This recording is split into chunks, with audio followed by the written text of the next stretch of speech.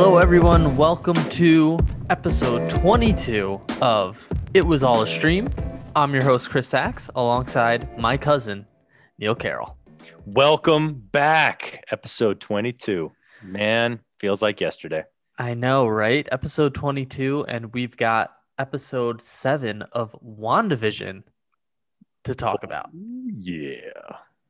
which gave us a ton of reveals and answers, but still leaves a lot of questions unanswered.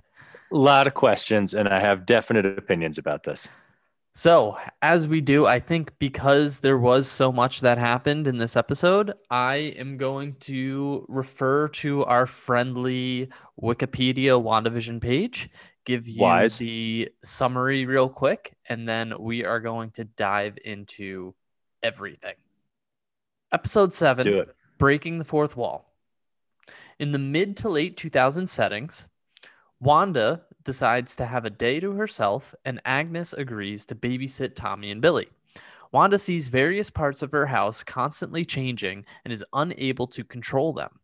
Vision wakes up to find the sword agents inside the boundary are now members of a circus. He releases Darcy from the spell, and she tells Vision about his death and the events that led to the current situation. Outside of Westview, Monica and Jimmy meet with loyal sword personnel and obtain a vehicle that should be able to cross the barrier. When this is unsuccessful, Monica decides to enter herself. She passes through the static wall and emerges with seemingly heightened vision. When Monica confronts Wanda, Agnes tells Monica to leave and takes Wanda to her house. Wanda looks for the boys in the basement and discovers a strange lair. Agnes introduces herself as Agatha Harkness and reveals that she is also a witch. It was Agatha who sent Wanda the Pietro imposter and also killed Sparky, R.I.P. And finally, there was a commercial during the program that advertises Nexus antidepressants. Yes. All that happened. All of that. What do we get into first? Let's talk about what we know or knew to be true. We knew that this was a strain on Wanda. We knew the Hex was expanding and that was, causing issues with different people in there and that we were going to come to a head, which we did. We knew that there was some force at work. We find out it's Agatha Harkness. But here's my issue. We also knew that the agent was going to end up with powers. And I called it by going through that third time. I was like, that's how it's going to happen because it's changing her DNA. The Hex is having an effect. So I don't think she's going to be the only one that Hex DNA effect is going to happen to. Possibly. Let's jump right in with probably like the sickest thing and work backwards. Like, was I the only one? When they do the whole thing and the theme song to Agatha, and she's like, it was Agatha and I killed along. It was Agatha all along. And then she's like, and I killed the dog. I felt bad, but I was like, that was like crazy. I mean, it was a great little snippet. Make her even more villainy type thing. Right. Yeah. And she delivers it so well. Like that is another good. reason I love that actress. Yes, Catherine Hahn is brilliant. Absolutely love that actress. Yeah, so that was really one of the things that we knew. So let's go over the things that we knew were eventually going to be revealed. One, like you mentioned, we knew that Monica Rambeau was going to get her powers in this show. You deduced that it was going to come from going through the barrier again, and because it was already changing her DNA. So we knew that she was going to become whatever she's gone by a bunch of names: Photon, Spectrum, even Captain Marvel. So, she's got her powers now. That's pretty set. That was something that everyone expected because everyone knew who she was from the comics. Agnes being Agatha Harkness, we knew that she was most likely Agatha Harkness. We don't know what her underlying motivations are, but like we knew that was a reveal as well. I think what's cool though is despite these, like it was still awesome. Despite knowing what was going to happen, they were still great reveals. It didn't maybe they weren't shocking twists or anything, but they were still enjoyable and still entertaining and everything. Absolutely. Because we'd been waiting for it. We've been waiting, and they delivered it well. Now, another thing that we kind of theorized was, and this is more of a simple one, but Hayward, they confirmed that he's after Vision's body, which is something that we were talking about last week. Do you think he has any other alternative motives? Do you think this is just it, or do you think he's, it goes deeper than that?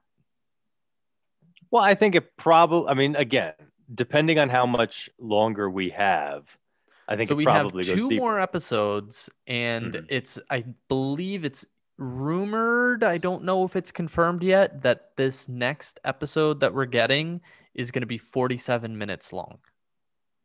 Okay. So we're getting almost 20 minutes more of an episode for this one. And I would imagine if this episode 8 is a longer episode, I would imagine episode 9 is also a longer episode. I agree. I think that's probably the case. However, if this is a limited series and they're going to wrap it up in these last 2 episodes, I don't think we can go that much deeper. I think we're going to spend a lot of time with Agatha. We're going to find out if Mephisto is her power source and leading her in that direction. And we're going to not necessarily wrap up that storyline, but find out how that storyline fits in with the rest of the Marvel universe. I think that's the mission of the next 2 episodes. His storyline, I think he's played his role. Like his role is, look, I'm a fact finder. I'm a data collector. I need to weaponize these things and figure out how they can be used for the war machine. So I think he's just carrying out his mission. Not that it's bad or that the character isn't developed well, but I just don't see there's much more anywhere else to go. Yeah, I think there's only so many more like twists and ulterior motives that they can cram into this. We still just thinking off the top of my head, we still now need a full answer to who Pietro is, because we know that Agatha sent him there. So maybe that was what we were talking about, where he's just some random person who had a similar death and just happens to be being played by the Fox actor. You have, what does he do with Monica Rambeau? Because we had that cutscene where he stumbles upon her trying to, get into the house. We have, what are Agatha's motives?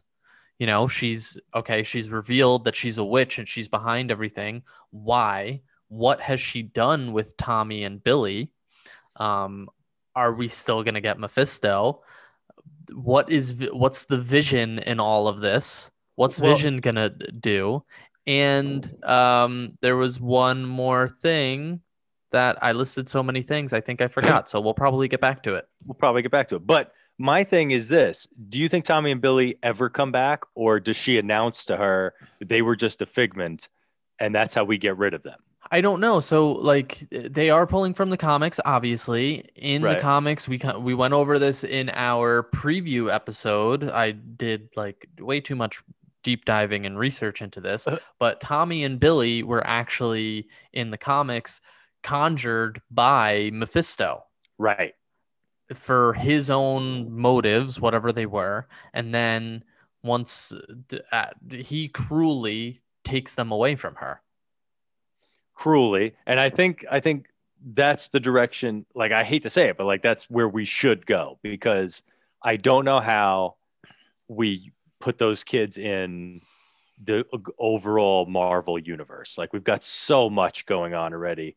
We don't have time to now add two kids that are just going to Yeah, get but lost in the you mix. know what? They're casting a lot of quote unquote young Avenger characters throughout other other projects. Like they Right, have the America Chavez is going to be in the Doctor Strange movie coming up.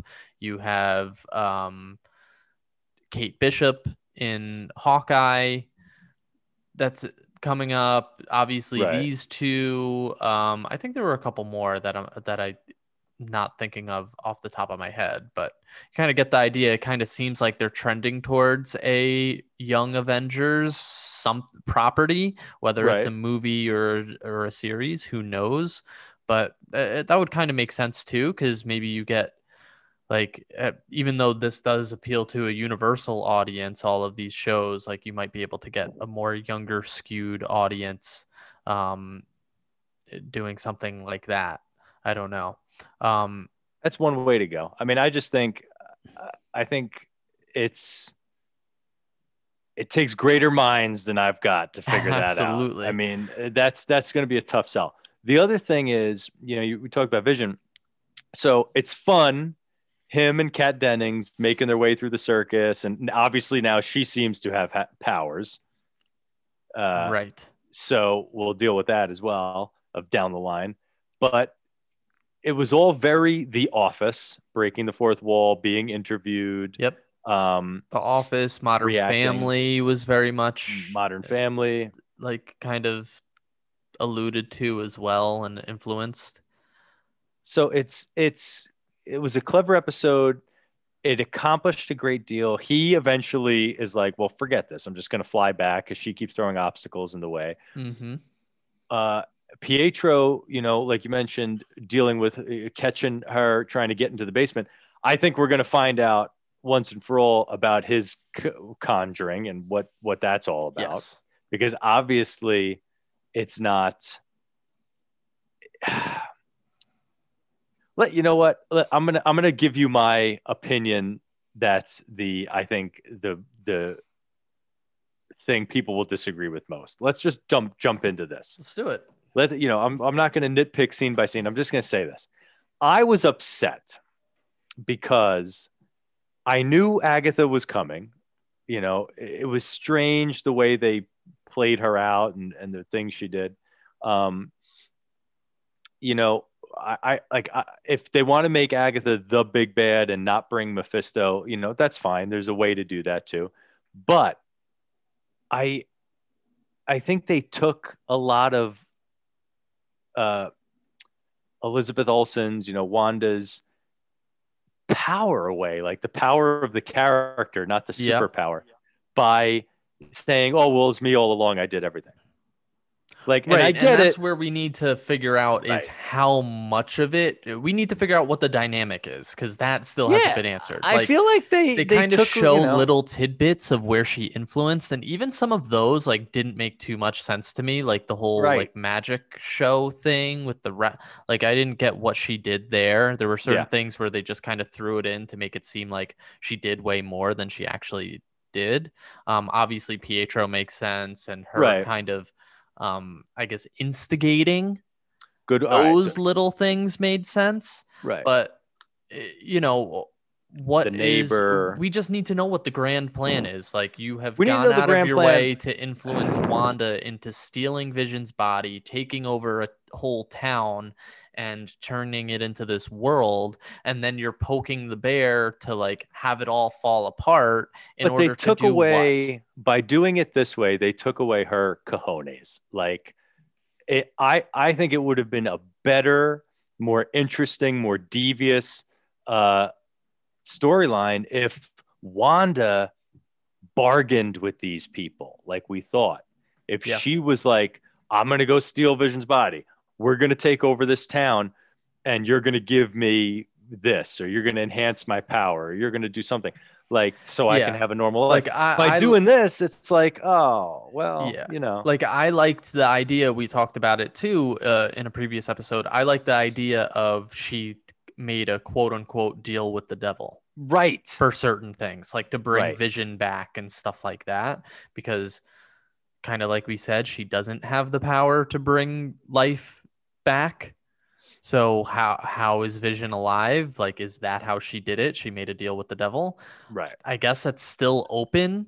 And maybe like Mephisto had Agatha come ruin things, because that's what always happens when you make a deal with the devil. It never goes the way that you actually intended. There's always a price to Correct. pay. Yeah. There's always some Um, unintended price. so, maybe that's what was going on. I don't know. Like, there's going to be still a ton of answers left. I do like, however, how appropriately they did her, like, kind of, they really made her like a witch. Do you know what I Yes. mean? Like, she's,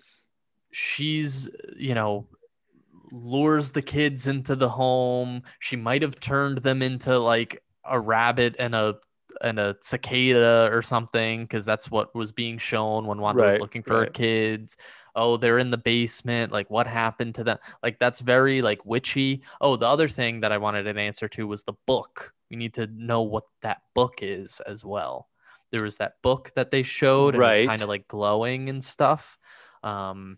That was interesting. We need to see what that is. And here's a big thing that we can discuss. Apparently, remember when we were saying Elizabeth Olsen had given an interview saying, oh, there was going to be like a Luke Skywalker level reveal. Yes. And we were like, oh, was Pietro it? Do we know? Right. Apparently, Paul Bettany did an interview recently where they were asking him questions that he really couldn't answer, but he Uh-huh. did say he got to work with, and I don't know the quote, I'm just Right. paraphrasing Paraphrase. here. He got to work with an actor that is going to shock people that he's always wanted to work with, and that hasn't been revealed yet. So An I think that is actor. going to be the big Luke Skywalker level reveal. Who do we think this is? All right. All right. First, the book. I think that might have to do with like Book of the Dead, the Devil's Book, that Mhm. kind of thing. So I think that's where that's going. Spell book. I think that's where we're heading. Yeah, I think Certain Mephisto is artifacts still largely in play. largely in play. Um, the actor that has not yet been revealed, I'm going to interpret not been revealed as not been in this phase of the Marvel world, but has maybe played a Marvel character in the past. Could be.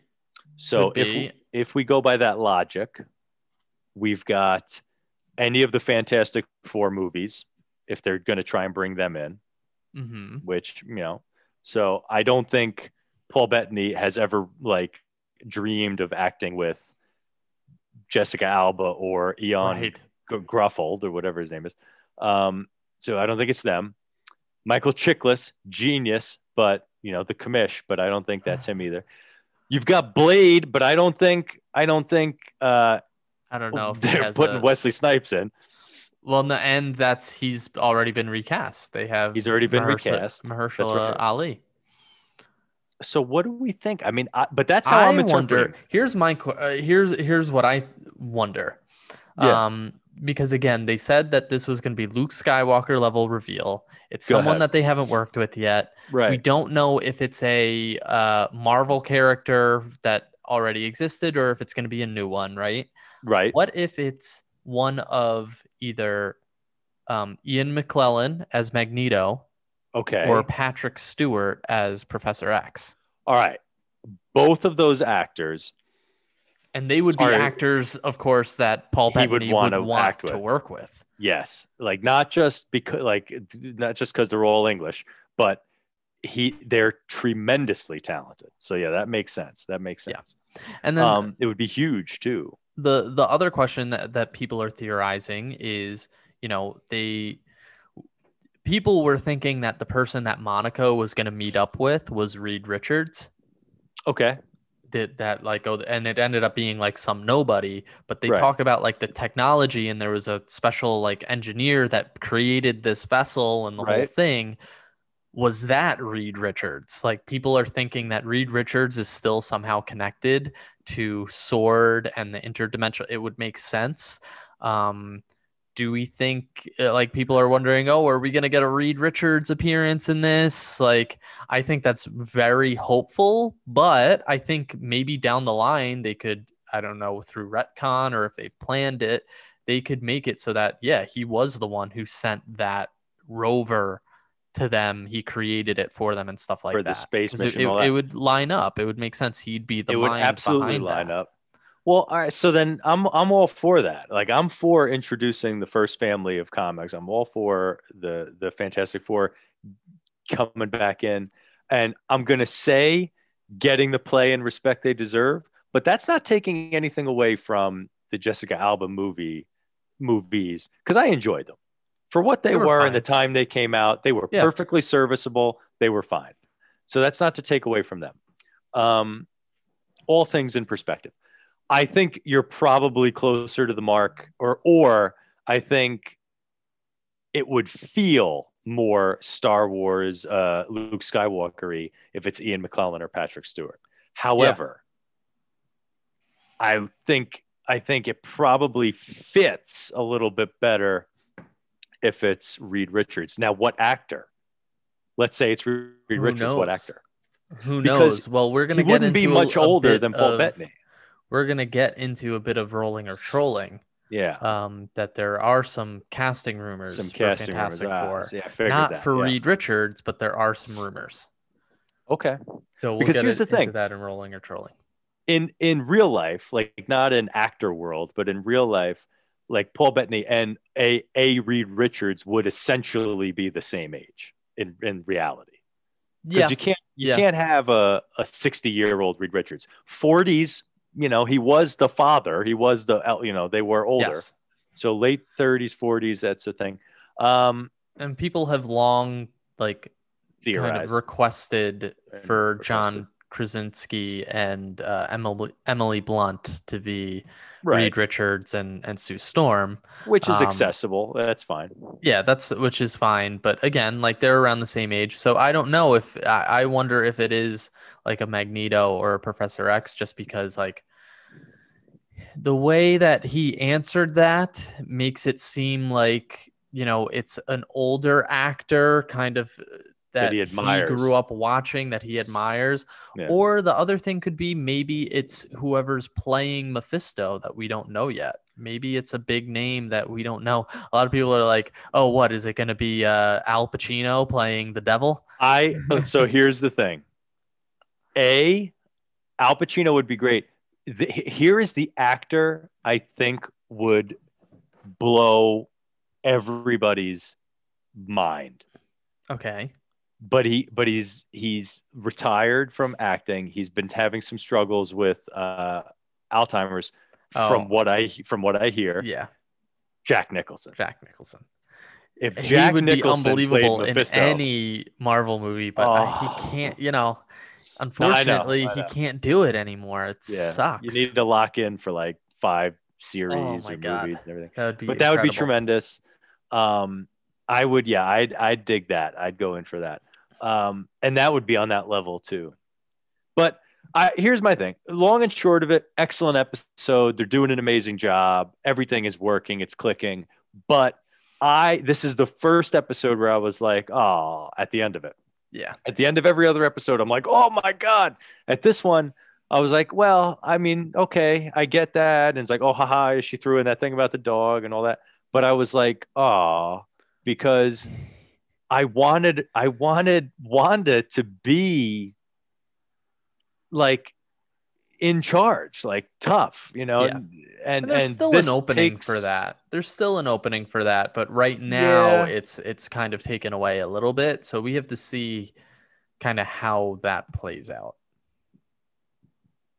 Yeah, well, that's it. We got to see how that plays out. I just, there's a road to it. I just thought we were getting there by a different path. So yes, we'll see. Because then, if she isn't as powerful as it seemed like, then that kind of takes away some of the House of M aspects and the potential of her creating mutants and the whole thing. Right, exactly. Um, And I think this mutant thing is now inevitable. If they come out of this without opening the door to the mutant problem, then it's just then they've wasted an opportunity. it's fair. It's fair.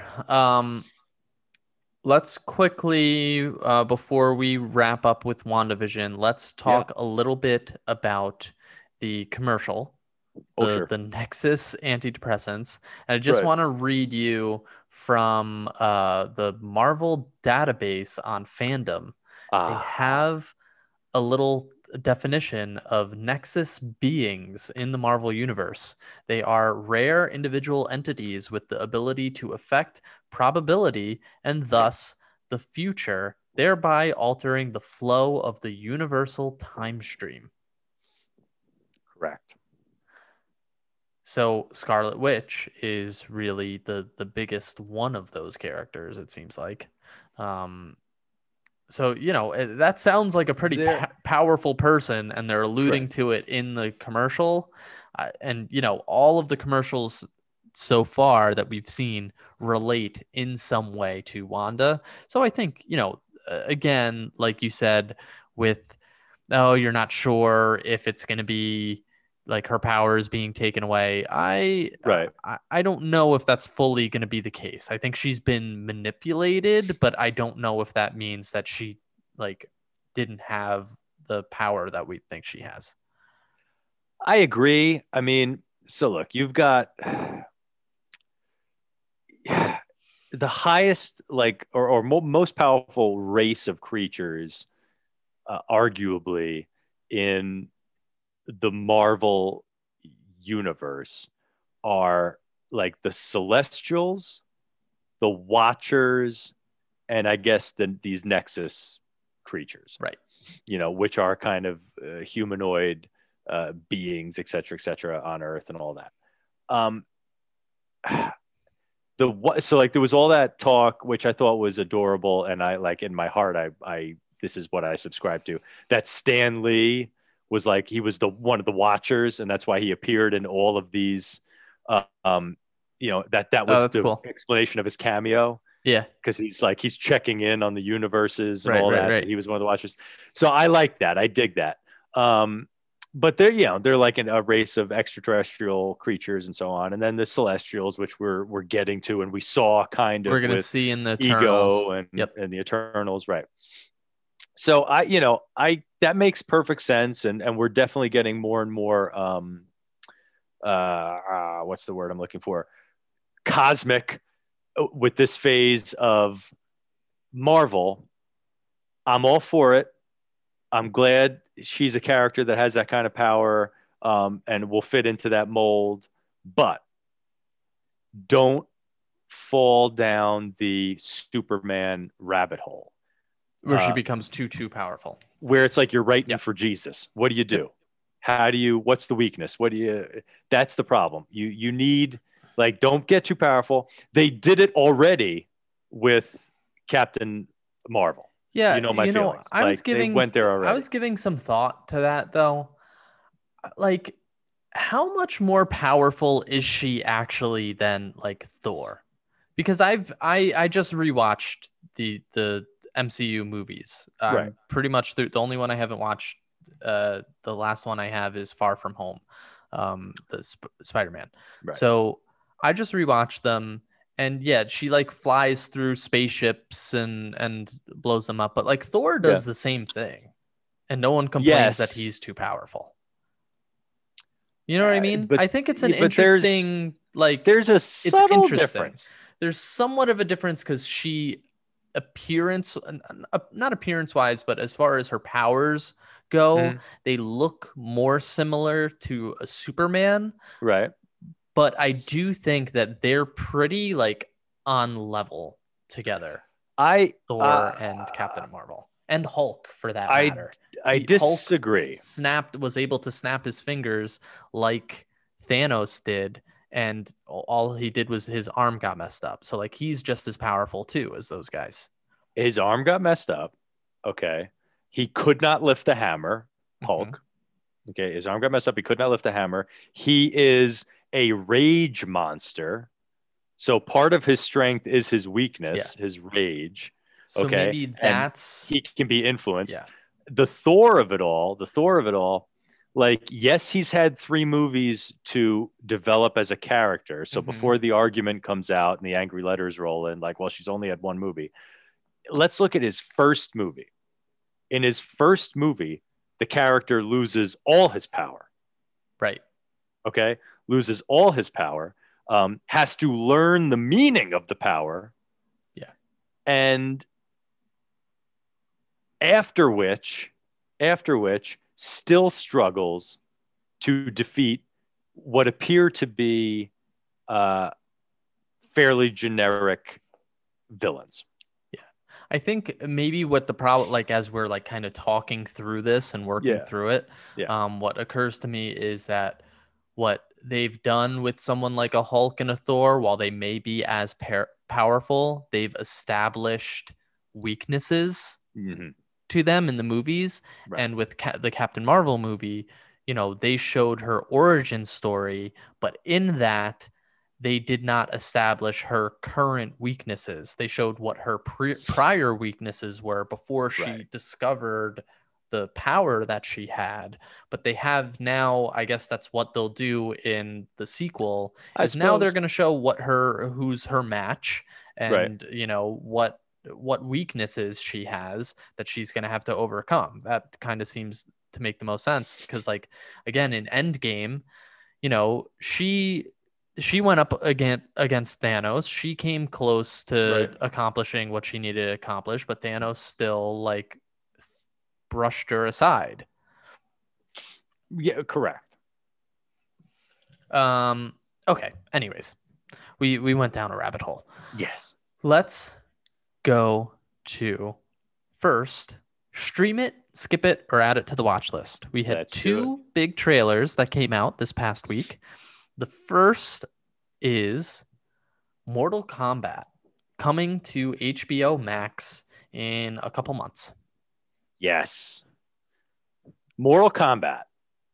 So I was a Mortal Kombat player, not avid, not like, I was much more of a Street Fighter guy than I was a Mortal Yep. Kombat guy. Yep. But loved Mortal Kombat. The first movie is 1995. All right. Mortal Kombat comes out in 1995. It has sequels. It has video game offshoots from the films, et cetera, et cetera. Here's my take. That was fun, and the effects were a little hokey, and it was kind of ridiculous, It's but almost like got like a serviceable and little bit of interesting. like a cult following that Yes, movie. cult following. This trailer hooks me. Okay. Yeah. I'm adding it to the watch list based on the trailer. My reservation is, but I can't complain too much because they have the same level, just about the same level of fame. The actors from the original at the time of the original, and these actors. Yeah, there's really no big name in this movie. Right. And the few that there um, are in the top tier roles, like Lord Raiden, and I'm drawing a blank. But like Christopher Lambert was the Highlander, and he was Lord Raiden in the original 1995 one, and that was kind of their anchor. Which goes to show the kind of movie that was. I mean, I love him, but he didn't set the world on fire. So I'm going to see this. I'm adding it to the watch list. I think it's going to be fun. I don't think you have to be a Mortal Kombat like enthusiast to enjoy this based on the trailer. I think if you know the story, you're going to get all the hints and stuff that they were dropping. If you don't, I think you're going to have fun based off what I saw. But I think they missed an opportunity to kind of throw in some fame. Although, and tell me what you think about this, did they want to go more unknown so that they didn't fall down the G.I. Joe rabbit hole? Potentially, that's not a bad call. I hopefully they did this right and they focused on the fun and absurdity of Mortal Kombat and Mhm. like it seemed like they really leaned into it because you saw some of the finish him moves Yes. and stuff like that, which were really cool, and that's what people are going to watch it for. I Right. mean, would it be awesome to see, like, I don't know, someone we know doing a finisher? Like, yeah, probably. Absolutely. um like even people that I think would be perfect for something like even like the wrestlers, like a that turned actor, like if you had a Rock or John Cena or Dave Batista in one of Definitely. these roles, like those guys would be really good in something like this. But then again, like you said, GI Joe, I think they brought in The Rock at one point, and They did. I don't know, I don't know And how it like they went. had Bruce Willis and everything. And like what I meant by that was it kind of took you out of it. Right, It's right. like, It was like they were you throwing a know, big name in there thinking it was right. going to fix it when really it was the script and the It movie wasn't a that G.I. sucked. Joe Yeah. movie anymore. It was Yeah. like now it's a rock movie. Um, how about Cruella? Cruella. Here's what places me in a pickle. Um, I love Emma Stone. Mm-hmm. Absolutely love Emma Stone. I feel like she's wasting her time um, with whoever she's with right now because we'd be soulmates. But having said that, this is a film no one asked for. It Mm-hmm. it sounded interesting. It seems like they're leaning into the uh she's got a rather serious mental disorder that is making her crazy. And like they were, I think one of the lines in the thing is like some people are born bad and all that. So it's very surprisingly dark. And it's Well, when shocking you to think about it, say 101 Dalmatians is extremely dark too. It's about someone who's trying to right, kill a bunch of right. dogs for That's coats. my point. That's my point. So for me to say, it's surprisingly dark for a film that's generally about skinning Dalmatians is saying something. What I noticed though was there was not a lot of dog play No, in the there was trailer. not. So Well, what do I you, believe this you is know, an origin, quote unquote, I guess. so like, why do we care? I Is don't my know. point. You know what I That's mean? that's fair. I think this is like a weird choice for Emma Stone, and Emma Stone doesn't Yeah. normally like choose Make weird bad choices. movies. Like she doesn't usually choose a movie that's like she's Uh, not like taking yeah. the money even though she knows it's Right. crap. I The- agree there. So like that makes me think, oh, maybe this is going to be better than like some of the other live action Disney remakes that they've done. But then again, looking at the history of the Disney live actions, they're not great. At least this is more original. This isn't just Mm, a shot for shot live action remake of a sure. cartoon we've already seen. So I'll put it on I my watch list. I'm going to go with you. I'm going to put it Yeah. on my watch list and I'm going to predict that this will be Emma Stone's Witches. Like Okay. Anne Hathaway's Witches, which was like, it had a following. The original people were like, "Oh, Witches." I was one of those. We talked about it on the show. Yeah. I was like, "Oh, I can't wait." This is going to be Witches-esque, I fear. It's going to be darker. I think it's going to be taken a little bit more serious, but I think she's going to do a great job. Emma Stone's excellent. She's got a lot to live up to because Glenn Close is amazing in anything. Like Well, Glenn that's the other thing Close too, was is Glenn Close has set a high bar as well, which I think, Emma super high Stone bar. is the same caliber Yeah, actor as Glenn Close. So we'll yeah. see. We'll see. It's on Watch the watch list. list. On the watch list. On to rolling or trolling. Oh, First, yes. Neil, this is more up your alley. There is a confirmed Constantine series coming to HBO Max from Interesting. J.J. Abrams' production company that will focus more on the horror aspects of the character, and they will be recasting the role of Constantine. It will not be a previous Constantine that we've seen. Sorry, Keanu fans. I think it's a mistake. I mean, look, I like the idea. I like that world. I like the kind of demonology and like what we're dealing with WandaVision's like Mephisto, and he's going to bring all that kind of evil and all that stuff. Like that was a fun world, angels and demons and all that stuff. It was a very fun world to live in. I think they are blowing a golden opportunity. Keanu and the Keanu-sance is happening. We're living in the Keanu-sance. He's got the John Wick series that's setting the world on fire. He's got nothing to do. Like everybody's sitting at home. Why not put him to work on a series? I feel like he has a lot to do, and that's sorry to jump in and interrupt. Go. I would imagine that they probably at least explored the idea of bringing him back, and he's like, I've got so much better stuff on my plate. Why am I going to come back and do this? I guess. That's what I think. Well, then I don't want to believe that. Like you're probably right. I wish it was not the case. Yeah. The Constantine they went to in the series, I don't remember his name. Yep. It's not a major thing. He was more like the comic book character. The character was English. He, surly and everything else. But for an American audience, that Constantine movie was perfect. Like it was great. It was comic booky while also being essentially an exorcism story. Keanu was fun.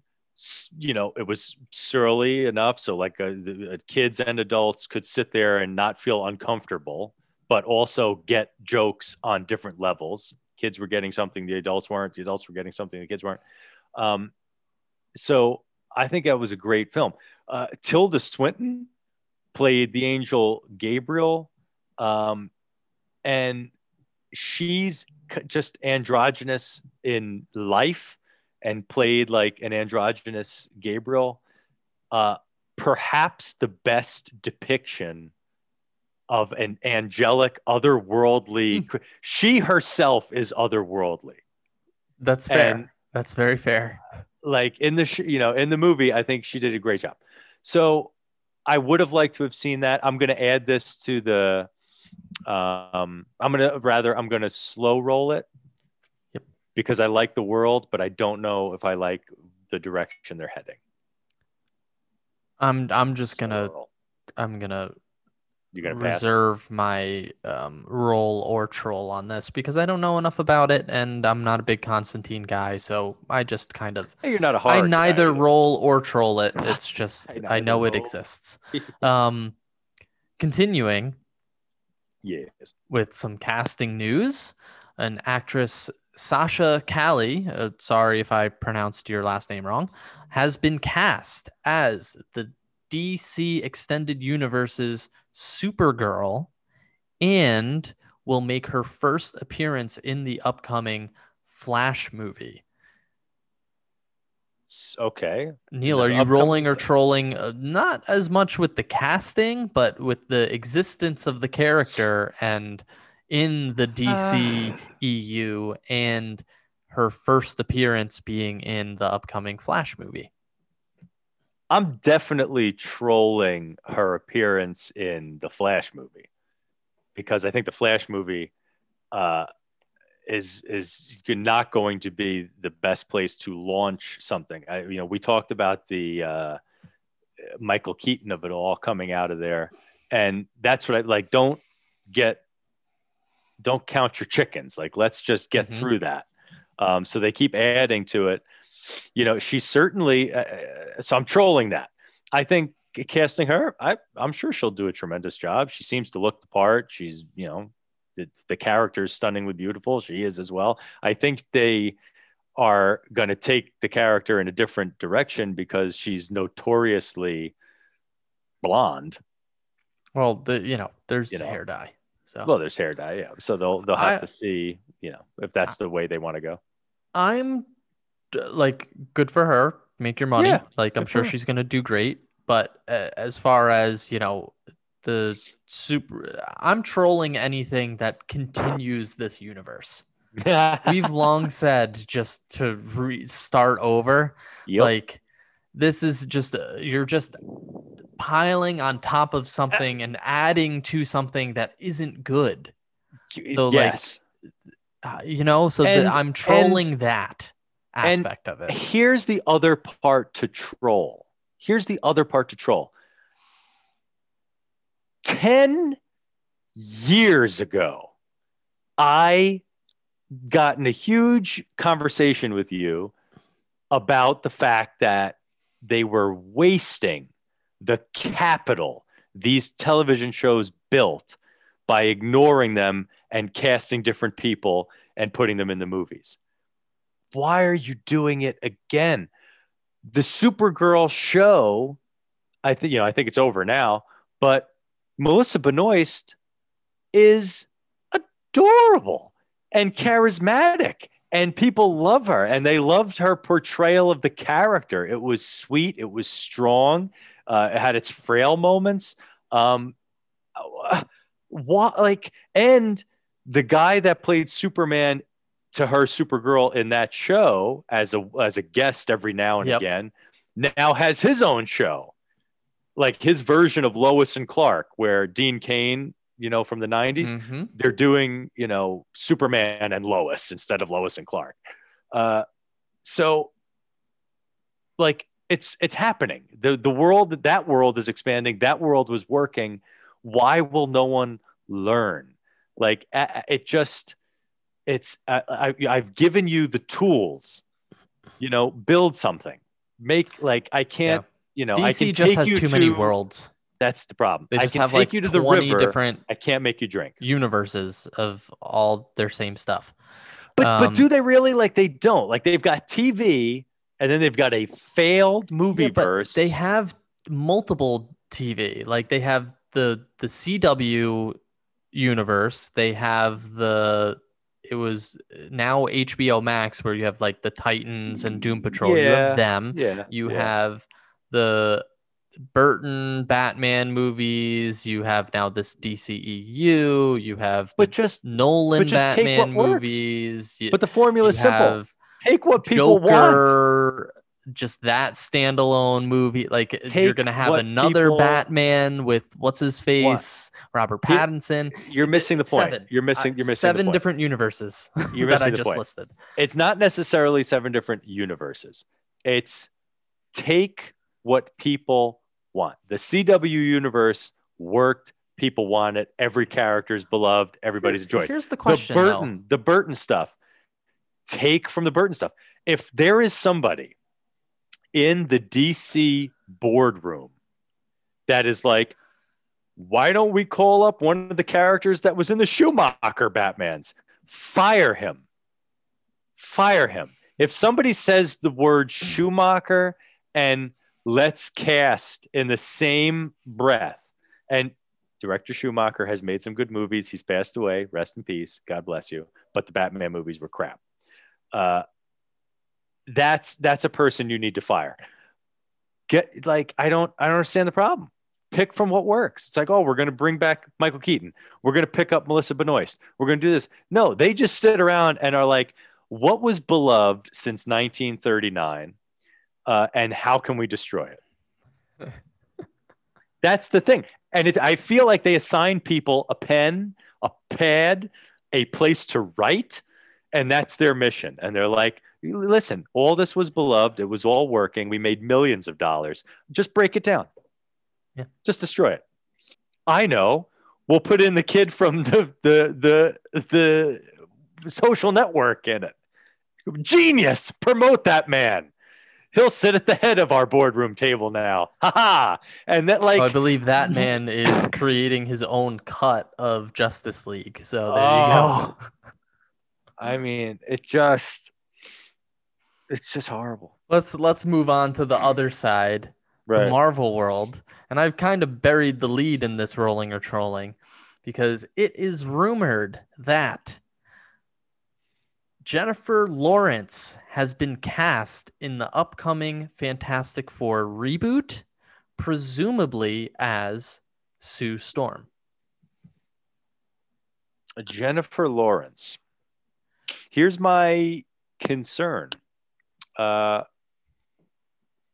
Sue Storm, it'll require to, at some point, wear like a motion capture suit so that they can do invisibility stuff. I'm sure they'll get a stunt double and all that. So like she no longer has to put on the blue paint of Mystique. She no longer has to put on all the, rags and bow and arrow of what's her name from the I'm gonna hunt you movies. And it's so like I get it, but the issue with J Law is that she tends to grow tired of roles that go on. Okay. So I want someone that's, I think she's serviceable. Don't get me wrong, but I'm gonna troll this because I want someone that's like fresh, committed to this, and wants to do it for a couple of years, and like is gonna lean into it. So that's my only reason for trolling. I'm gonna roll with it because I think I'm gonna cut her some slack because there were 4 Hunger Games movies. I don't remember her complaining about those. Her playing Mystique, I get 4 because times. she played her 4 times, right? And it seemed like she knew those movies were starting to suck. And she was having to do all that stuff where she has to wait hours on end to be put in makeup. This, she won't need that at all. I think so. Like, and I think she's a really great actress. I think if you could get her like actually signed it, like she hasn't really had the opportunity to be in a big franchise the way that she wants to yet. I think we've been missing that with her, where she's tried a couple things and she is a big name and a big talent, and she just hasn't quite stuck the landing yet or found the right fit for herself. She was good as Mystique. She was good as whatever cat piss evergreen. Evergreen, right? She was fine, but like we could get her in a more iconic role like Sue Storm, like that's a bigger leap. So I'm rolling with it. I also find it interesting if this is true, because we don't know if it's true yet. I think there's rumors now that apparently Marvel is looking for writers for the movie, so that would make it a stretch that they've even cast it yet. So that kind of puts those J-Law rumors to the side a little bit. But if it is true, I think it finds it interesting because I think if she were to be cast as Sue Storm, I think that completely kills the idea that we are going to get a full crossover from the Fox X-Men movies into the MCU. I think they start from scratch with the mutants in the MCU. Correct. Because she can't play they're not going to have her play 2 different people. I agree completely. However, I would have no problem having Rebecca Romijn come back and do anything. Yeah, that's true too. Anytime for any amount they want to pay her. I would support a tax subsidy to bring her back. Continuing. Yes. Some more Marvel news. This one isn't that big. The rights to the Punisher and Jessica Jones have now officially reverted back to Marvel. They could do whatever they want with those characters now. They're not stuck just making TV or whatever it is. Those are a little bit darker characters for the MCU. And darker storylines. I don't know if we're going to see them for a while, but they've gone back to Marvel now. I'll roll with that. Okay, here's one. The Russo brothers, in an interview, have confirmed that calling back to Endgame and the questions of how Cap was there and was able to grow old and live this life without changing the timeline and the whole thing. The Russo brothers have confirmed that Cap created his own branch, quote unquote, in the timeline to live his married life with Peggy before then returning to the actual MCU timeline and bringing back the Shield. So it wasn't that he went back in time, lived his life, and then showed up old at the end of that movie, which seemed like what was happening. What he actually did was, because how they explain it in Endgame is that when you change something in the past, it doesn't change the future. It just creates a new branch, changes an alternate timeline. So that's what people were pissed at as well. That's what people were pissed about, was like they go through all this explaining, and then at the end, how is Cap there without changing what happened? So they explained it. They said what Cap did, and I know this is tough. Just if you're not an audio learner, this is tough. So what Cap did was he created his new branch in the timeline, played that out, and then went back to the original timeline. And while he grew old, that timeline now no longer existed. So he got to live his life, but then because he went back in time, it was like no time had passed. Okay.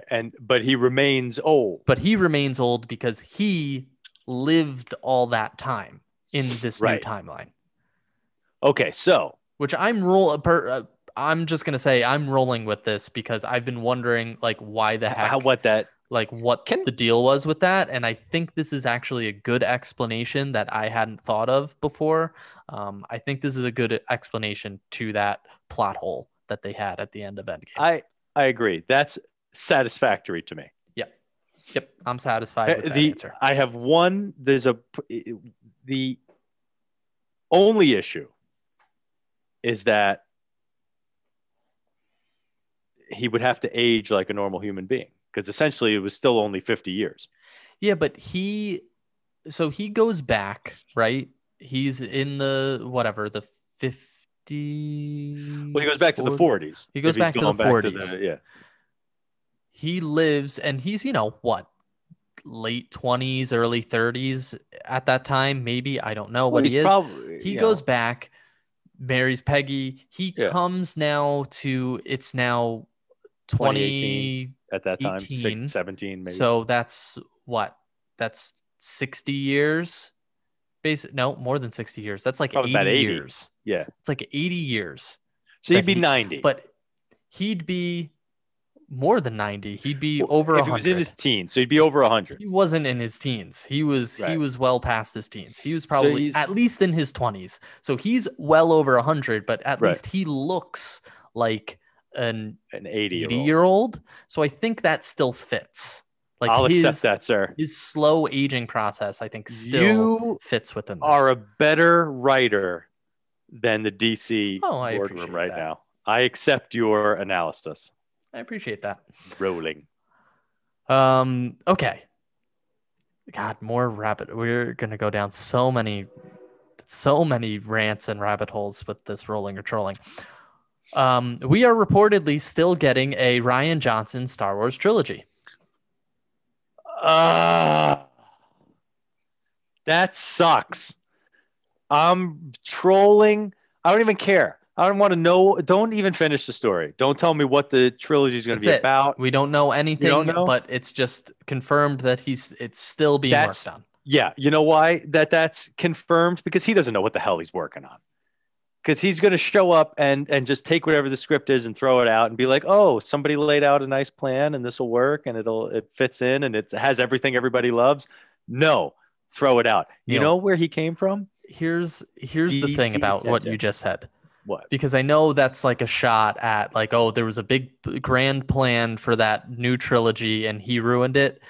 And it's been documented. There was literally no plan movie to movie for that trilogy. J.J. Abrams wrote the first movie and said, here, go for it. But there was an obvious... to whoever the follower was going to be. There was an obvious path to follow, and he did not follow it. There was an obvious There bang. wasn't. They didn't make Oh, one. there was an They obvious bang. literally didn't make one. Just because they didn't write it They down were does not planning mean movie to movie. watch the first movie. It was an obvious route. Oh, the obvious route was to recreate Empire Strikes Back because that was the route of Force Awakens. Shut your saucy mouth. Okay. First, that's a genius idea. It works, number one, because everybody loved A New Hope. Everybody loved Force Awakens. Everyone was filled with joy. And then the second one, first, let's just I think everyone was more excited that Star Wars was back for Force Awakens than they liked Force Awakens. Like, I liked Force Awakens. I wouldn't say I loved it, but I was more excited, like, oh, we've got Star Wars back, where I was able to excuse the fact that they just recreated A New Hope. I was like, okay, I'm fine with this. Like, I'm glad I'm back with these people and in this world. Agreed. That did it more service than it actually like being some unbelievable revelation of a movie. No, it wasn't a revelation. And I just recently rewatched Star Wars's 4, 5, and 6 plus Rogue One. So those movies, revelations, excellent. Rogue One, probably better than all three of the new trilogy films. However, there is a method of storytelling that like writers and authors and everybody follows, which is you have a rise, you have a fall in the center, and you have a rise again. Yes. So you make your snarky comments. Making an argument for The Last Jedi, but go ahead. The only argument that fits that for The Last Jedi is that it sucked so bad that it was a low point in film history.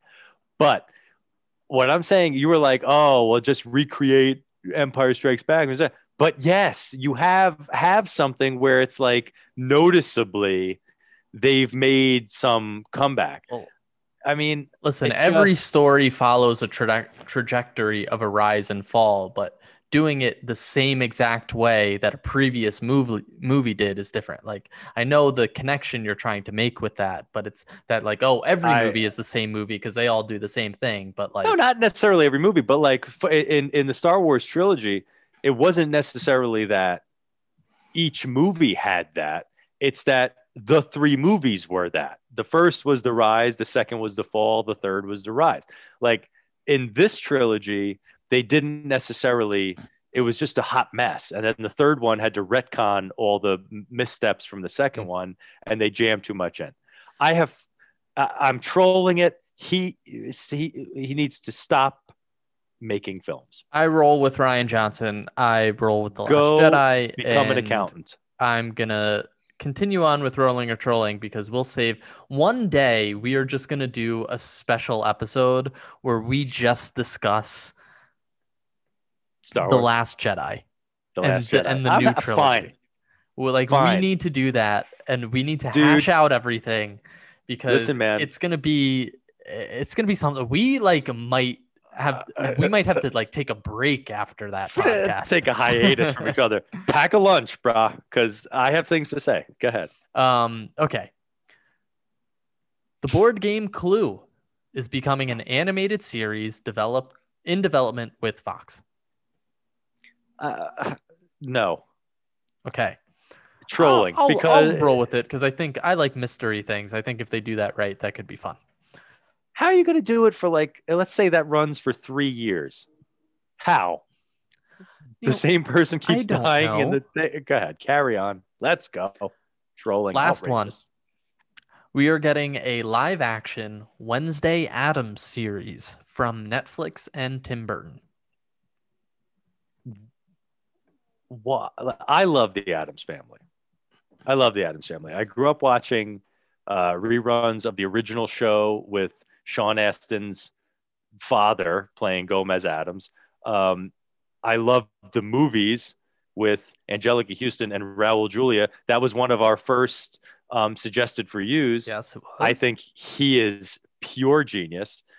But what is the story we're telling? It's live action, so it's not cartoon. Is Wednesday Addams like going to college? and we're following her there, or is she still It's like a reportedly going to be a 12-year-old? coming of age story. A coming of age in the Adams family house. We it's This is a misfire. It's a misfire. And someone has to stop the madness. Like here's the problem.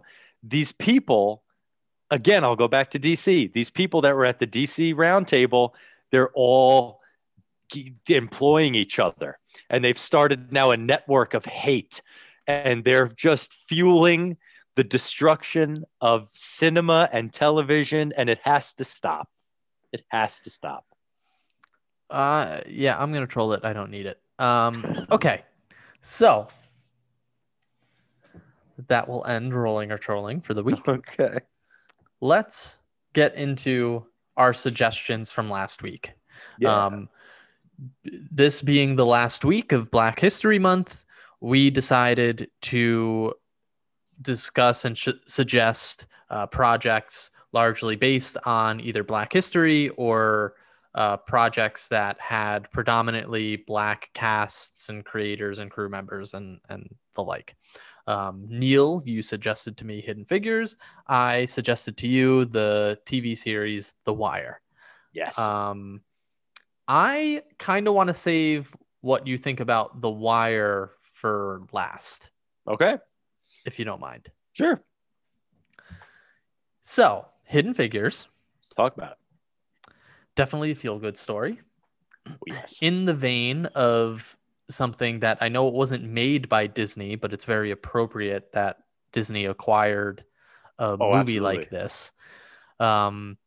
I enjoyed it. I thought it was good. I thought there were a ton of names in this movie. Yes. You had Taraji P. Henson, Octavia Spencer, Janelle Monáe, Kevin Costner, Kirsten Dunst, Jim Parsons, Mahershala Ali, Aldous Hodge, Glenn Powell, even some of those names that, like, if you saw them, you'd be like, You'd oh, recognize yeah, them, yeah. I recognize that guy, that guy, that guy. So I was very surprised by that. I think that in a way, the movie kind of suffers from the amount of names and people are in it. Really? So to give context for those of you who have not seen this movie, and I guess I'm spoiling it for you too, so maybe watch it before you listen to this part. I don't know. I'm gonna be spoiling. So if hopefully you either don't intend on watching it or you skip over this part until you see it. So this movie is based on a true story. It follows three women that work for NASA in different capacities.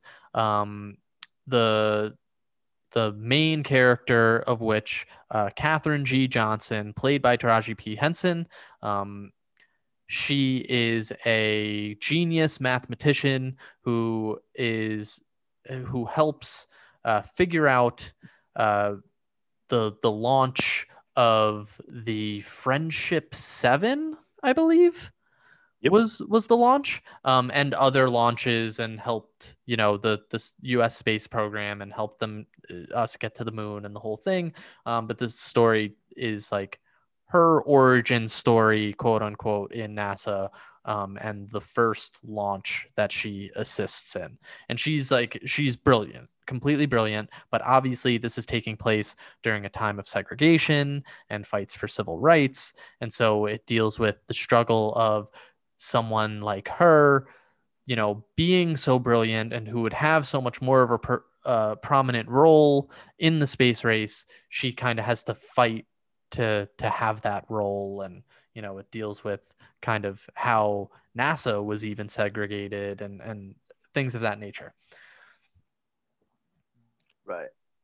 So, like, kind of going back to definitely a Disney feel to it, like you said. Oh, without a doubt. It's a Disney feel. It's a feel good. And that's kind of what I think takes away from the movie a little bit. It's that and the like all the people that they have in it, because it gets a little like too cutesy and a little like white savior-y, quote unquote, Interesting. where you Interesting opinion. have like really what's happening, but they don't present it in this way. It's more of a like you got to read between the lines, is that the success that is coming for these women, the way that it's kind of being presented is really like they're being allowed Okay. to Okay. do these things because they provide something that the white people in charge want, so they can Right. excuse the fact that That they're they are. black in order to Okay. get the things that they want. That is an interesting description because it's not taking away from the message. You're talking about the delivery. I'm talking about the delivery. Yes, I know what Yeah. the intention of it Right. of the movie was, that like, oh, to be able to overcome systemic racism, and Right. they were so talented, and this story went untold and needs to be told because like this was incredible what these women did, and they weren't recognized enough. And maybe that was intentional in the way that they made this film to kind of make it seem that way, because literally the women in this film are, it's more of the like they kind of present this as like, oh, we're coming together and the white people are figuring it out and start Right. to like the black people. But really it's just like they have something that they They need, need. and Right. that's kind of like under the radar, the catalyst to why they quote unquote are okay with that Okay. now. So like you have Kevin Costner, Mhm. who I don't know, apparently his character is based on a multitude of characters. I Yeah. don't know what his character does. Literally, he's in an office, but he doesn't, and he's in charge or whatever. Right. He's everyone's superior, but I don't know if he does anything. Um, You need a supervisor. Yeah, that's fine. But he's like, anyways, so we don't know what he does except, he's in charge. And Right. we don't get much background on him, but apparently, like, he makes this grand, I guess, gesture um, when Catherine says that she has to walk half a mile to the Right. different campus in order to go to the bathroom because there's a colored bathroom there and there isn't one here, and he Right. knocks down the sign of that bathroom. Like that to me was very like, look how like look how great the white person is for doing something Kevin like that. You know Costner what I is for mean? doing Like this. the Yeah. white savior aspect of it. Yeah. Or you I have follow you. Kirsten Dunst is very like, oh, I don't know how I feel about you, Octavia Spencer. And then at the Right. end, like they kind of become friends, and she gives her the supervisor role that she had been wanting. Like it's all like stuff like, I feel like this movie was created to make white people feel better Interesting. a Okay. little bit. And Okay. it like I did look to see like, okay, who wrote this, who directed it, and Yeah. come to see, of course, white people wrote this movie and directed it. Right. Okay. All So like right. it was less about like the actual struggles and what was going on, and more like, Yeah. again, they Disneyfied it, where it's like, okay, it's feel good and now everyone's conquering racism, and these people who were racist aren't really racist anymore, and like all this stuff. But that was kind of how I was thinking about it. Maybe I'm too cynical or whatever it is, but that was like, I enjoyed the movie. I thought it was a good movie. It was a fun time. It was a feel good story, but I think all that stuff was kind of lying underneath it. That's an interesting analysis of that film. The only thing like I guess I could agree with you on a lot of that, but I would say that the cast, you said that maybe some of the names took you out of it. I would say that the collection of cast members and levels of stardom in that film worked more so than other, like earlier we referenced GI Joe, Mm-hmm. and not that The Rock is a bad actor, but Right, right, since right. since he became kind of this mega hit, when he's Mm-hmm. in something, he's The Rock in something. Right. as opposed to like he did a movie Walking Tall, where he was like really acting and doing that. Now he's just kind of like The Rock in something. Um, and then he was acting alongside Bruce Willis in the sequel or whatever it was, and that was just like this is a different kind of collection than that. So No, I I agree with that. I think it's more so like because they have this person cast in the role that yeah, dictated what they did with the characters and the movie. So like they fair can't enough. have them So go yeah, full blown racist because we have Kevin Costner and Kirsten Dunst and Jim Parsons. Where right, like to me, like Jim Parsons' character, for instance, he's probably the most overtly, but again, all of the racism in this movie is like not subliminal, but like they're trying to like subdued. pretend that they're not, but they are type of Yes, things. So that it's very like it's not like overt and in your face. So he right, was kind of the most outwardly against Catherine, right, right? And then in the final scene, you see he brings her a cup of coffee. Like there was that mutual respect. All right. of a sudden, like he had to even have that where like I feel like those things didn't need to happen. Like you could And have just probably showed like didn't in these, real life. Yeah, oh, that definitely didn't happen in real right, life. right. So like these people were definitely still racists. I don't Yeah. know if all of a sudden because she could solve math equations, like the only person that I believed in this movie that like wouldn't have actually been a full-blown racist is Glenn Powell's character, the astronaut, because Yeah. from the beginning he's saying he's impressed with Catherine and her ability to like how skillful she is and how smart she is, and like when he's greeting all the people when he's first being introduced as one of the astronauts and he's greeting all of the employees of NASA, he goes over to Catherine's group and shakes their hands and asks how they're doing. And it's not like in a like underlying motivation type of way. It was just like Right. genuine. Him, I was like, okay, he's like a real person. He wouldn't have actually been racist. Everyone else, I feel like they would have been, but they had to, whether it's because of the actor or because it was like Disneyfied or whatever it is, they had to make it Disneyfied. seem like they were like quote unquote cured of their racism Okay. because of Yeah. how I don't know how That's a Disney smart effect as well. Catherine Yeah. was. I gotcha. That makes sense. Anyways, that Interesting. was my little spiel.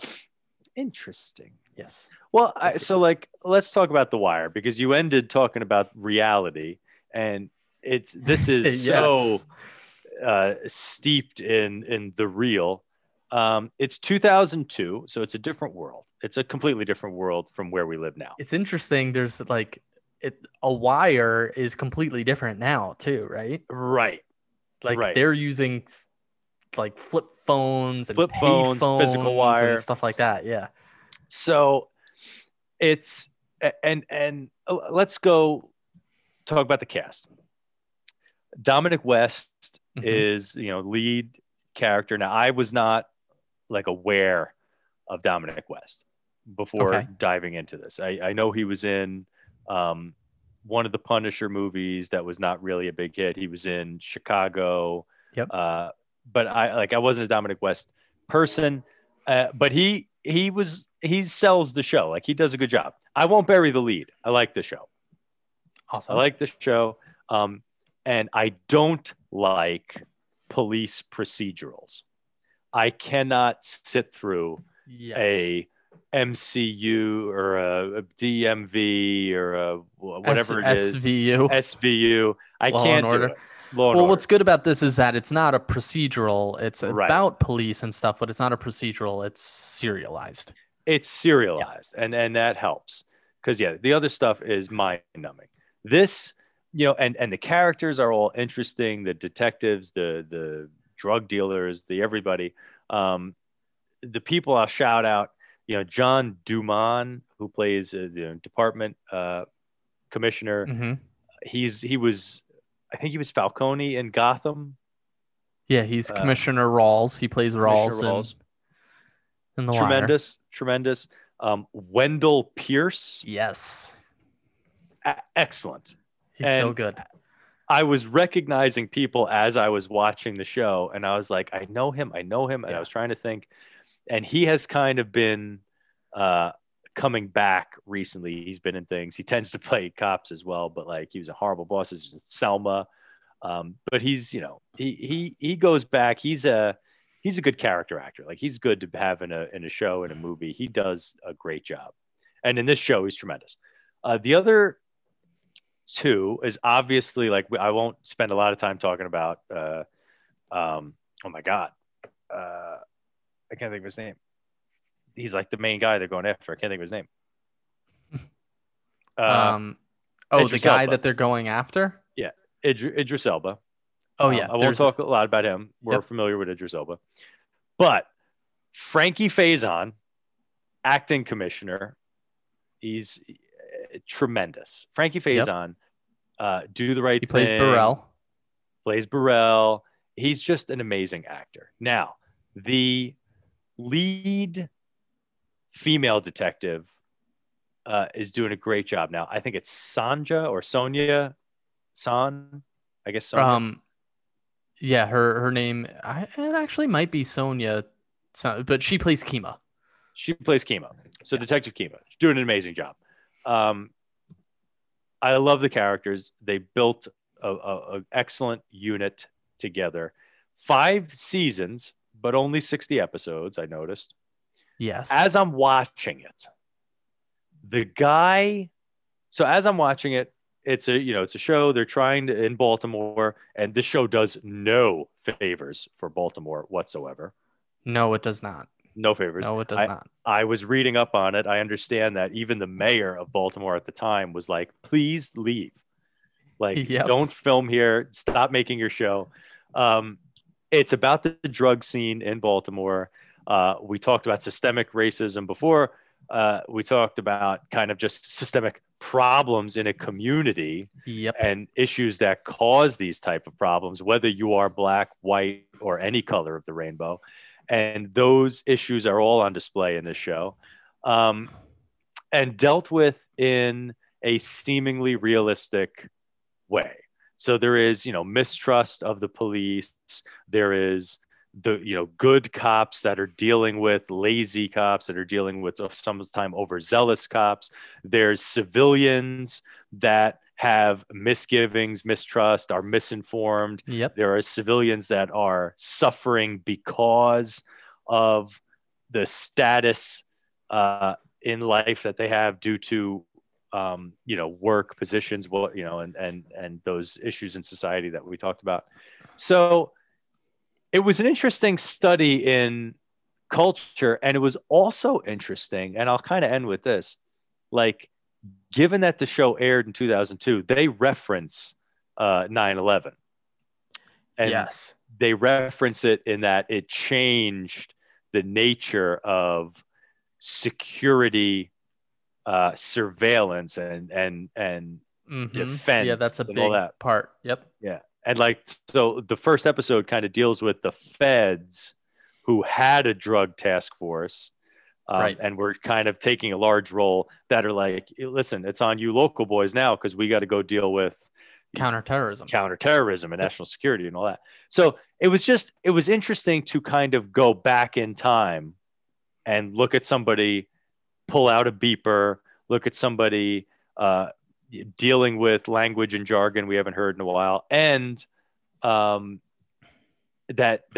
that world that I can't believe it's been so long. It's like 11 years ago. I was like, oh my God, I remember that world. And I think I do want to note too, and as you watch more and stuff, like a lot of the issues that are being presented from almost 20 years ago, yeah, they still apply to today. Like, yes, especially you look at the treatment of police, or the on the community, how they treat the community, or how they treat potential criminals, or just criminals in general, or just people in general.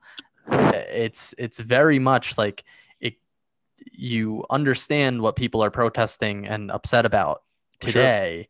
Because I just recently did rewatch pretty much all of Quarantine of this show. Oh, okay. So it's pretty fresh in my mind, and that was something that I kept thinking like, oh wow, like they got this, like, oh, they were talking about this and calling this out 20 years ago, and it's still having to be called out today. Like they were almost a little ahead of their time, like in that aspect, on how like the system works. And they Right. really get into, as you watch the show and get further into it, they really illustrate how it's just all a cycle, a continuing cycle that has just been moving for so long that it would take so much to fix it. You would have to basically start over You'd have to start. Yeah, right. because everyone is just getting stuck in this, or caught in this cyclone that has been continuing on and on. I do want to give a shout out also to a couple other people. There's Clark Peters, who plays Lester Freeman. Mm-hmm. I don't know how far along you've gotten into it, what episode Okay. you're on, but he's great, and his character develops and does a great job. Yeah. Bubbles Bubbles. is one of the best characters in TV, and you're gonna just like come to love him as time continues. You may have just been introduced to him, but this is a really big one. He's probably the most popular character on the show. Is Omar Little, played by Michael K. Williams. Oh yes. Well, I'm aware of that actor. He's tremendous. Okay, so I don't know if he's been introduced yet. Not yet. In the episodes. I'm about maybe three or four episodes in. Gotcha. I couldn't. I was trying to get through a whole season. This isn't. I'll really tell you like, what. The actor you have not mentioned is Lance Reddick. Oh, I'm getting to him. Oh, okay. Go ahead. Yeah. So I will say, just leaving off the Omar Little part, I'm not giving anything away. Right. This show, like, I don't think got credit for it at the time, but he basically plays the Robin Hood of the show. Right. So he's a criminal, but he's committing crimes against other criminals. Right. And that's his whole thing. And they were able to make a character. So he is obviously that, but he's also gay and very outwardly open about it. And they show that he has relationships and all that, but somehow that, like, they were able to make that character, and he's gay, but that is a completely secondary to what you think about that character. It was really like a big step forward that I don't think gets recognized a lot. That's fair. Because he's like legitimately the coolest character on that show. Yeah. And he happens to be gay. And you don't think of that when you're thinking like, oh, Omar, he's so awesome. Like, and everyone on the show, all the in the community, like they're scared of him. Like, he holds this presence in the community, despite the fact that it doesn't matter that he's gay. So that was a really cool aspect that they did. And yeah, Lance Reddick, like we said, he plays Cedric Daniels. He's great. Tremendous. And Wood Harris plays Avon Barksdale. Correct. Now, those two. So, like, I can revisit Wood Harris. Here's the thing about Lance Reddick as a human person. He looks strange. Like, he just, and I know it's not my best critique, and I take pride in like really analyzing film and TV and like having something to say about it, but he's mesmerizing to watch because he looks almost like he's always on the verge of, I don't know what, like he's going to fall apart, or if someone pulls the thread out of his ear, he will unravel. Like, and his eyes, he's got like these huge eyes. He's very intense. And he plays characters that are all very stiff. Yes, that's it. he plays stiff characters that in as he flips the big eyes at you, I feel like he's got inner dialogue in his mind that he's saying with his eyes that's not being said with his mouth. And he just, for some reason, that's the character I'm like most fascinated with so far in the 4 episodes. I'm like, he just, whenever Yeah. he's on screen, I'm just interested in whatever he's doing. Well, I'm glad you're enjoying it. I know it's very slow paced show, but you get the character development in the show is incredible, and the dialogue is amazing. Have you seen the I guess I'll censor myself, the F scene where they're walking through the crime scene? No. Oh, and all they're walking through the crime scene. It's Dominic West and Wendell Pierce, his partner, in the apartment, and they go back to revisit a crime scene. Oh no. I think I know what you're talking about. I've been there the first time where they find the body. No, this is different. This is in an apartment. This is like a cold case. No, I haven't seen it yet. Okay, there's a scene that it's like one of the greatest scenes in The Wire. Yeah. You should know what I'm talking about, where Dominic West and Wendell Pierce, they go to an apartment, and that's been like, it's not a crime scene anymore. It's been cleaned up and everything. Right. And they go back to it to like look back into something.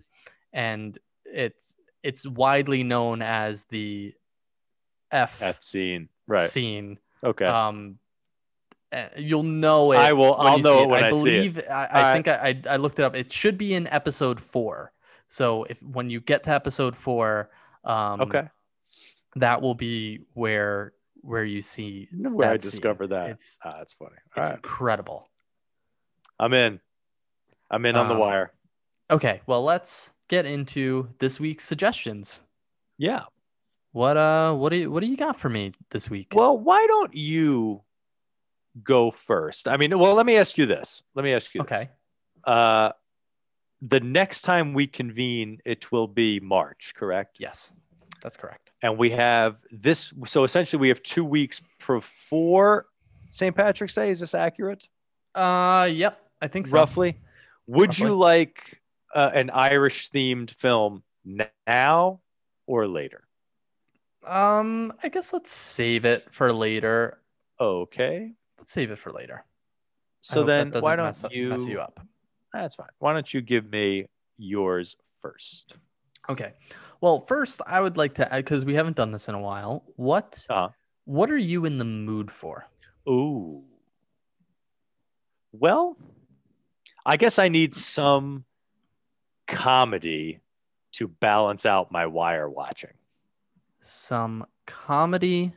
Yes. Or, out lightness. Some kind of either rom-com or general comedy to something balance light. Yeah. Okay. Balance the dock. So I'm gonna give you something lighter that came out. I'm just checking to see where it is streaming, but I believe this is streaming somewhere. When I put it on my list, I checked, but it's been a little bit since I put it on my list, so I want to make sure. Okay. So this movie is streaming on Netflix. It is a rom-com. Yes. It's starring Domhnall Gleeson and Rachel McAdams, who Rachel McAdams is very well known for her romantic movies. I enjoy Rachel McAdams. Notebook. So this movie is called About Time. Okay. And I think it's appropriate because we recently watched Groundhog Day. And this is basically about Domhnall Gleeson's character. He's in love with Rachel McAdams' character. And he, without like giving too much away, he is able to repeatedly go back in time to try to do things over and win her heart. Okay. So, and it Go was back in a, it was a, time. 2 things about it was a, time. you know, it was a cute movie. It was enjoyable. It was a good movie. And as someone who likes rom-coms, I think you'll enjoy this. And I don't want to like get too into what it's about because I don't want to like just tell you the whole movie. I can support that. All I right. like that. I like that very much. All right, sir. I will ask you the same question. Are you in the mood for high drama? Are you in the Okay. mood for comedy or slash rom-com or action of some sort? Or are you in the mood for something off the beaten path? I think I'm in the mood for action. Action, says you. Yes. Okay. Interesting. So I have a couple of choices here. I needed to pivot because I had something queued up, but in the vein of action. Okay. Have you seen? And it's what? Trying to determine. I'm Could trying be to in determine. a different mood if you need.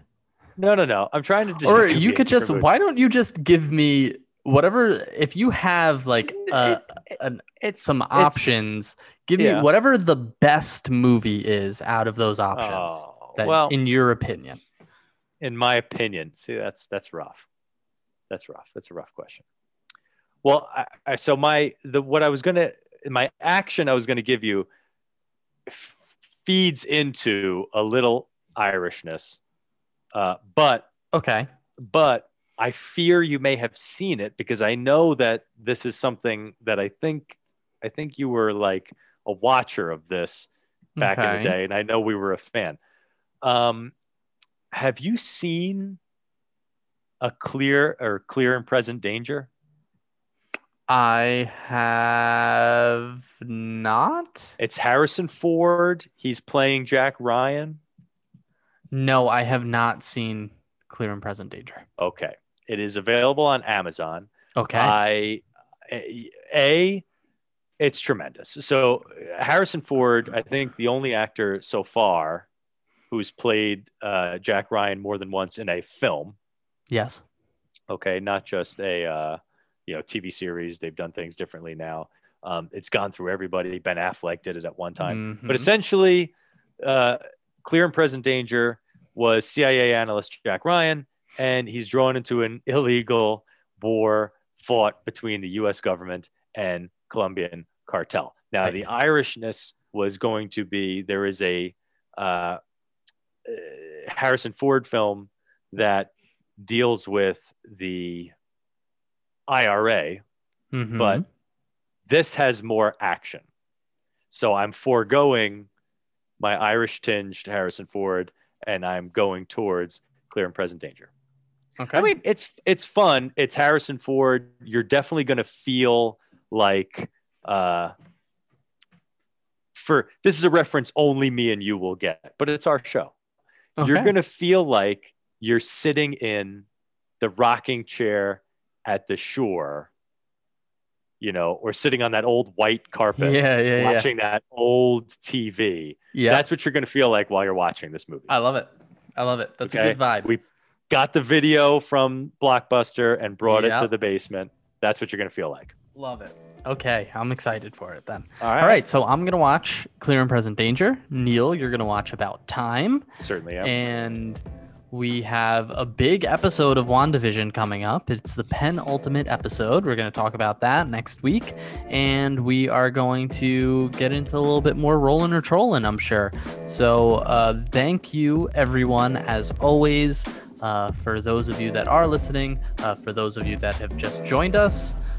Please stick with us. If you liked what you hear, you can subscribe, rate, review wherever it is that you're listening. We're available everywhere podcasts are available, including Neil's website, gluedtothescreen.com. That's Yes. glued, the number 2, thescreen.com.